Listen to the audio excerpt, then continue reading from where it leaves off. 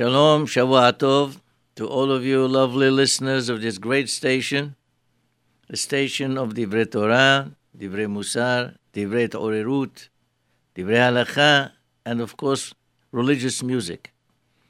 This is Rabbi Elbaz from SLC. Today I'm going to speak a little bit about Pirkei Avot, and towards the end I'm going to talk about a pasuk from Parashat Kedushim. The very first Mishnah in Pirkei Avot, Moshe kibel Torah miSinai umsara liYehoshua.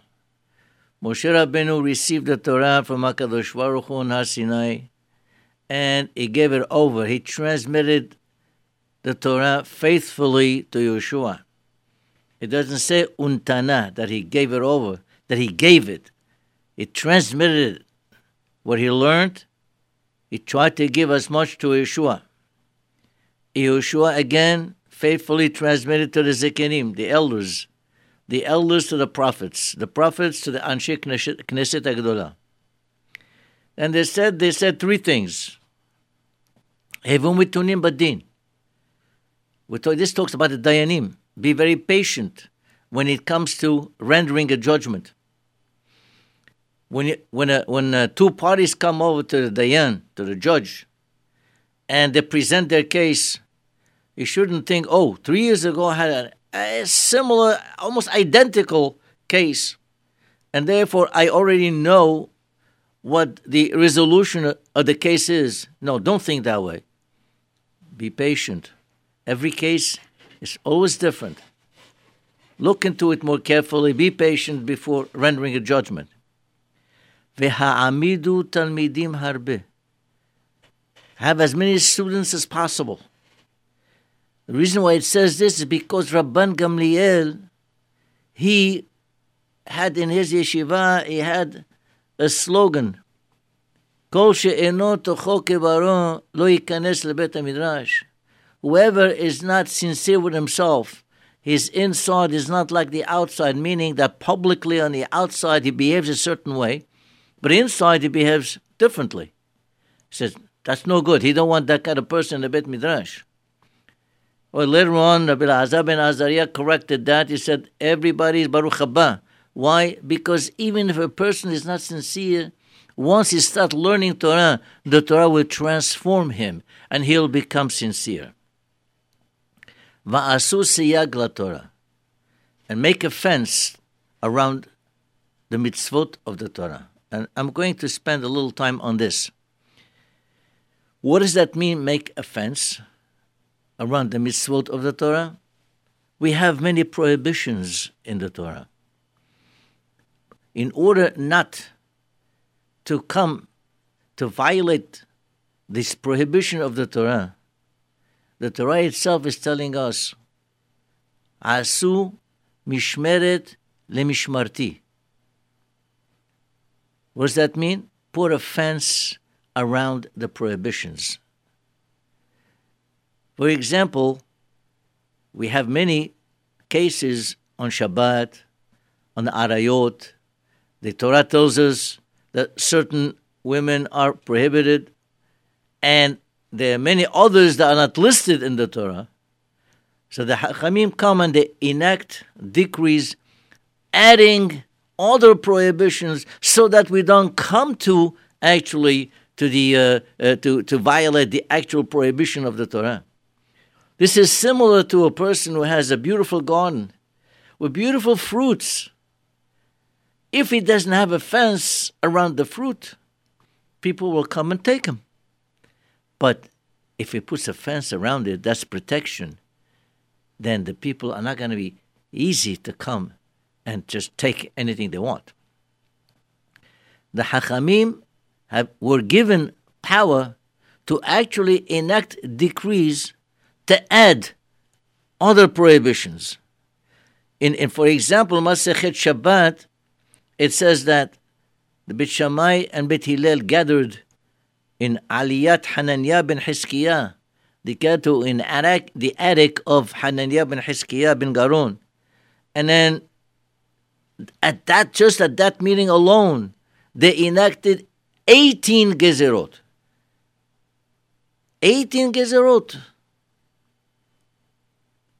And for example, not to drink the wine of a goy, not to eat pat akum again, the bread. Why? Because these things might bring the people to be so close that maybe they will come, has v'shalom, to have shidduchim between the Jews and the Gentiles.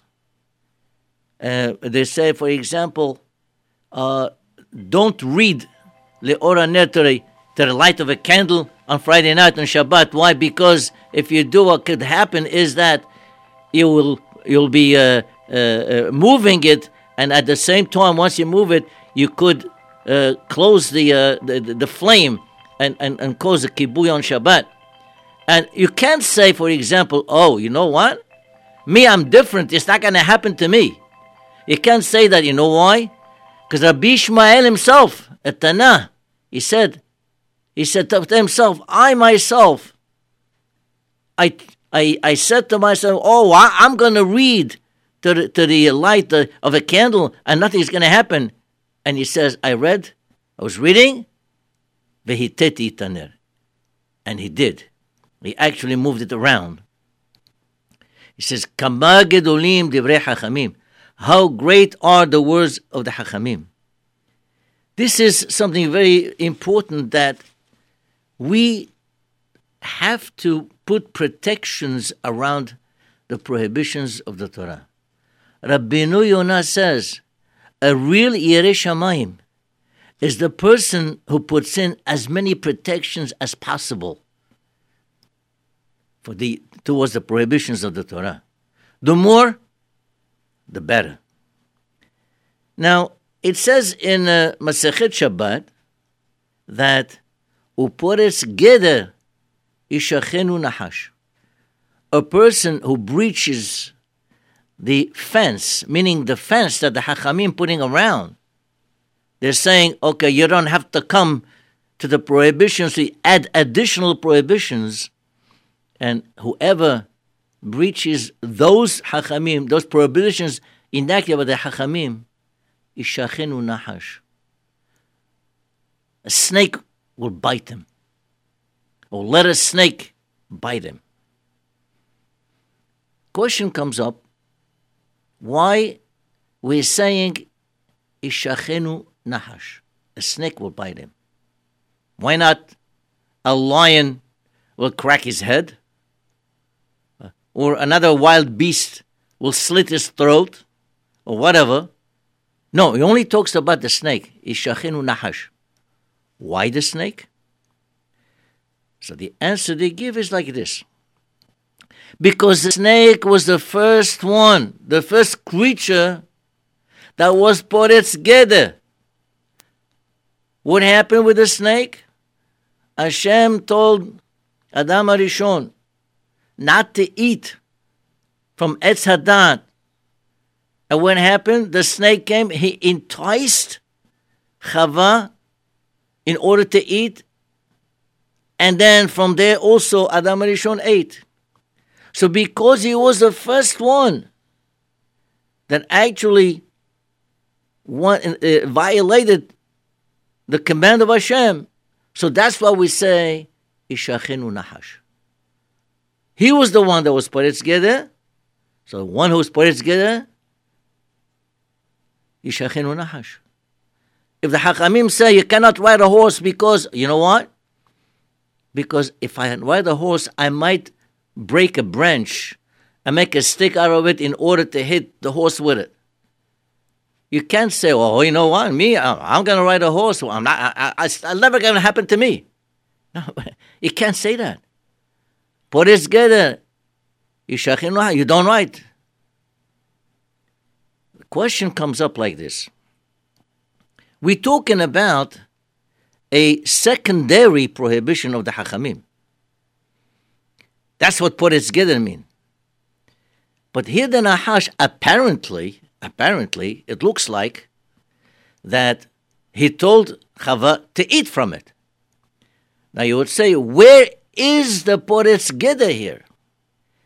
It seems like he actually told her to violate the prohibition itself, not a secondary one. because Hashem told him not to eat, and he told her to eat. So where is the Poretz Geder over here? This was the actual prohibition itself, not a secondary one. However, really, that is not the way it happened. Now listen carefully. What happened was HaKadosh Baruch Hu told Adam HaRishon not to eat from the tree of knowledge. Adam HaRishon made a geder on himself. And he said, you know what? Not only am I not going to eat, I am not going to touch it either. This way, I will not come to eating it. If I can't touch it, I won't be able to eat it. So he made a geder. He did something additional. But he did not tell Chava about the geder. He just told Chava, you know what? We can't eat, we can't touch. So in her mind, Chava thought that the touching and the eating came from HaKadosh Baruch Hu. So when the Nachash came over to her, she said, you know, we cannot eat it and we cannot touch it. Had she known that the touching was only a geder, she would not have said that. She thought that was the actual one. So the snake said to her, wait a minute. What do you mean he can't touch it? Hey, he pushes his hand, she touches it, nothing happened. So he said, if nothing is happening when you touch it, nothing will happen when you eat it. That's how she came to the sin. So which means now, Ishachenu Nahash. Poretz Geder, Ishachenu Nahash means that actually the Nahash was Poretz Geder. Which Geder? The Geder that Adam HaRishon made on himself, that not to touch. That was a Geder. It was not the prohibition itself, it was a secondary prohibition. Now we can understand well what Ishachenu Nahash means. At this point, I would like to bring up a little pasuk from Parashat Kedushim, and I want to discuss it.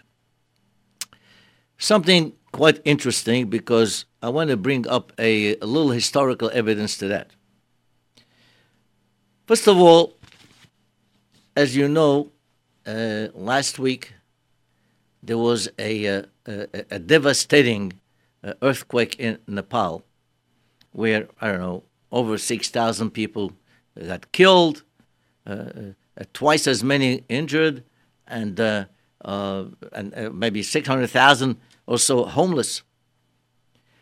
And what happened? Little Israel over there, they're the first one that act, and they send a whole airplane full of medical instruments and medicines, all kinds of things.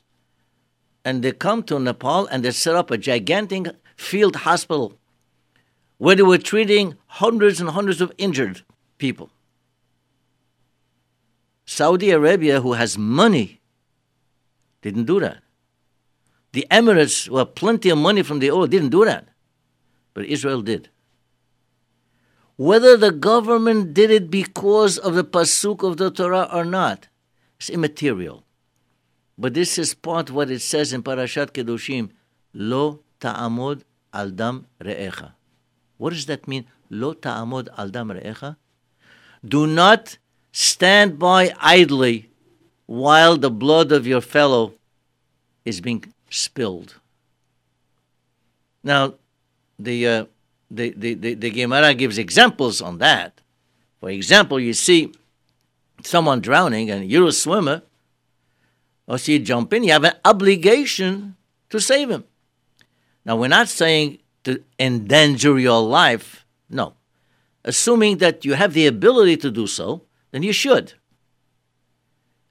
And also, if, let's see, a wild beast is running after someone and you can save him, you have an obligation to do so. And it gives us a few examples like that. But this is not restricted to these examples. Any time there is a physical danger to your fellow men, you have an obligation to do something to save them. The fact that Israel sent those planes is not only for the Gentiles, but also for the Jews themselves, the Israelis that were there. They wanted to save them, and they did. Lo ta'amod adam recha. They were in danger. They brought them all back home. That's very important to understand the idea of being close and loving your fellow man to the point where you will try your best to go ahead and try to save him. Now, this pasuk, as far as I know, I saw this maybe way back, maybe 20 years ago. I can't exactly find that source any longer, but this is what I have read once. This pasuk was evoked by Menachem Begin.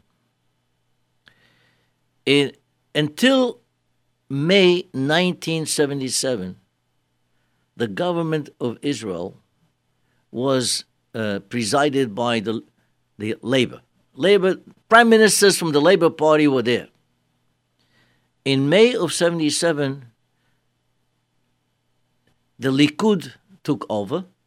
They won the election, and Menachem Begin was the prime minister. Now, prior to him was Yitzhak Rabin from Labor, who was sort of cooperating with then President Carter in America, the President of the United States. And as you know, President Carter is no friend of the Jews at all time till today. In fact, a couple of weeks ago, he went to Israel.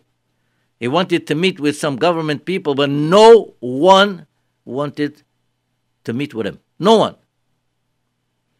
So we know what his views are. But this was in 1977. After he was elected prime minister, which was May, 2 months later, in July of 77, Carter invited Begin to come to Washington to speak to him because Carter wanted to push him as much as possible in order to give land for peace. Give up the West Bank for peace. Of course, Menachem Begin had a different idea in his mind. Land for peace meaning giving up our land, the land of our forefathers in order to have peace. That did not agree with him. He called the West Bank Yehuda v'Shomron, Judea and Samaria, part of our land. He said, peace, okay, will be peace for peace. You give us peace, we'll give you peace. Land is not so simple. So because he had a vision that was drastically different from Yitzhak Rabin, Carter wanted him to come so that he can convince him otherwise. But you know, those of you who read about Menachem Begin, I remember him. This man was very devoutly pro-Jewish. He may not have been very religious, but I'll tell you one thing, anytime he was invited by Goyim and they had a dinner for him, whatever, he insisted on kosher meal. And when he sat down, he took out his yarmulke, put it on his head, and made a beracha in front of everybody. He didn't care. He loved the Jewish nation. He loved Israel. So when he came and he started talking to Carter, now Carter, of course, was very strong against this idea of not giving up the land. So he tried to push. Menachem Begin first gave him a shi'ur, a lesson in Jewish history, but all the persecutions that we had throughout our history, the pogroms, the inquisitions, the exiles, the Holocausts, and so on and so forth. He gave him a taste of what we went through. And Carter, although a Christian, he also come from a place where they knew something about the Bible. And he told me, hey, in the Bible, this is the land of our forefathers. This is the land of our forefathers. We can't give it up. So Menachem Begin was a man of great convictions himself, to the point where not only Carter was not able to convince him, he sort of worked into the Carter psyche, and even President Carter backed down a little. But towards the end, President Carter said to him, look, let's not rush into this. Think about it. Take a week or two, think about it, and come back, tell me the answer. So he said to him, Mr. President, let me tell you a story that happened 800 years ago. And Begin started telling him about the story of Rabbi Amnon, alav shalom. Rabbi Amnon was a Talmid Chacham, Yerei Shamayim. He was in the city of Mainz in Germany, and he was liked by, not only by his fellow Jews, but even the non-Jews in general, he was liked. And the Duke at that time, who was the ruler of the county around him, he also liked him. And he consulted him on many occasions on matters of state. But as usual, what happens when a Jew becomes, a little bit liked by the ruler, other people become jealous. So the Goyim became jealous of him, and they went to the Duke, listen, you know what? Give you a good idea. He says, why don't you ask him to become a Goy, to become a Gentile, to convert? And then you promise him, once he becomes like us, he'll behave like us, you'll give him a very high position in government. So the Duke thought, hey, that was a good idea. The next time Rabbi Amnon came, he told him, why don't you convert like us? Be Christian like us.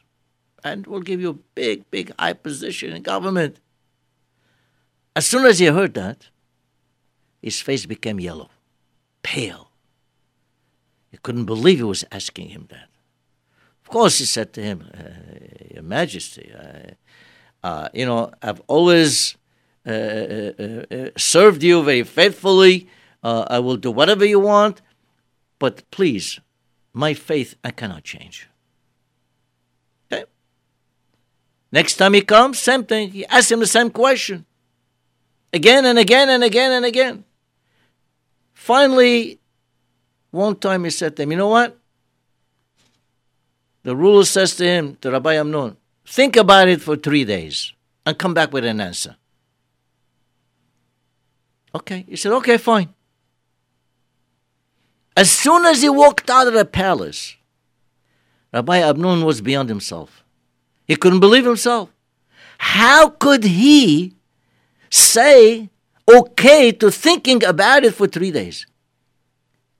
I mean, was there any safek in his mind, any doubt in his mind that there is a possibility that he will become like them, Hazrat Shalom? Why even he agreed to think about it for 3 days? One home, couldn't sleep, couldn't eat. 3 days later, he doesn't show, doesn't go. And he sends some messengers to him. The Duke says that he wants to talk to him. He didn't go.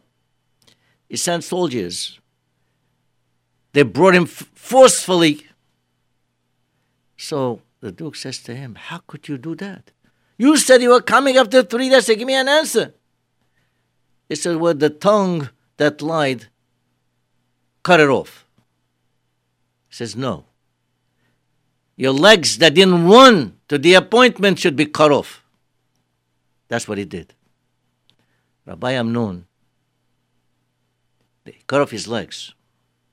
On the next Rosh Hashanah, as the story goes, he went there. He went to the shul. He was brought into the shul, and somewhere during the Musaf, he told the Hazan, "Stop a minute," and he composed a beautiful piyut, which is called Ontani Tokef. Now, this Begin didn't say this part to the king, to Carter. I'm just telling you, the beautiful piyut, which is like the apex of the tefillah, where everybody becomes very emotional in this piyut here, where it says, "Utshuva, utfila, utzdaka, ma'avirin et ro'a gzera." So he composed that.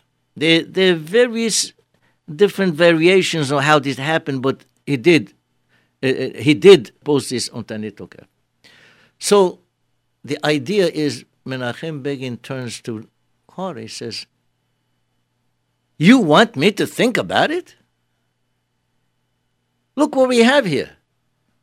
If we give out, if we give away the West Bank, you're going to have a long strip of land which only 9 miles wide. That will present a tremendous danger to the people. The Arab can shoot at any time, kill anybody." And he quotes the pasuk, "Lo ta'amod al dam re'echa." I cannot let that happen. My conscience, as he tells them from the Bible, I cannot just stand here idly while the blood of my people is being shed. I can't do it. I can't even think about it. That's the answer. I can't think about it. At any rate, as I said before, after speaking to Begin for a couple hours, Kara backed down a little. But Rabotai, this particular pasuk, "Lo ta'amod al dam re'echa," is something very important to keep in mind. Because if we really love our fellow man, as it says, "Ve'ahavta l're'acha kamocha," then we will never just stay away from helping our friends. Anytime they could be in danger, we have an obligation to go and help them. And if we can extend that a little bit, I take a little bit of license here and saying, okay, we can extend that not only to physical danger, but perhaps to even spiritual danger. As it's the Torah, "Hocheach tocheach et amitecha." We have an obligation if we see someone who is totally, way out of the religion. We should also, this is considered also, don't just stay idly by and do nothing.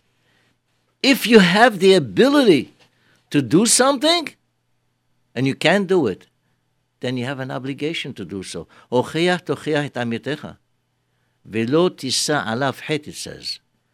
And this way, you will not bear the sin. The kliya kar, look over it says, it means that if you don't, meaning if you don't really go try to help him out, then you will bear a sin. We have an obligation to try, both physically and spiritually, to be always connected with our fellow man, to love our fellow man, to help him, to save them in any way. And we do that, there'll be great shalom in the nation, and that will hasten the coming of Mashiach Tzidkenu. Amen. Rabotai, I just want to remind you again, this great station really exists on contributions. So it's up to you.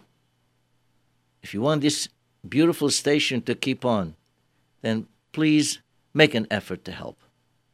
Also, let me say that SLC has a beautiful social hall downstairs that can accommodate 400 guests, very spaciously.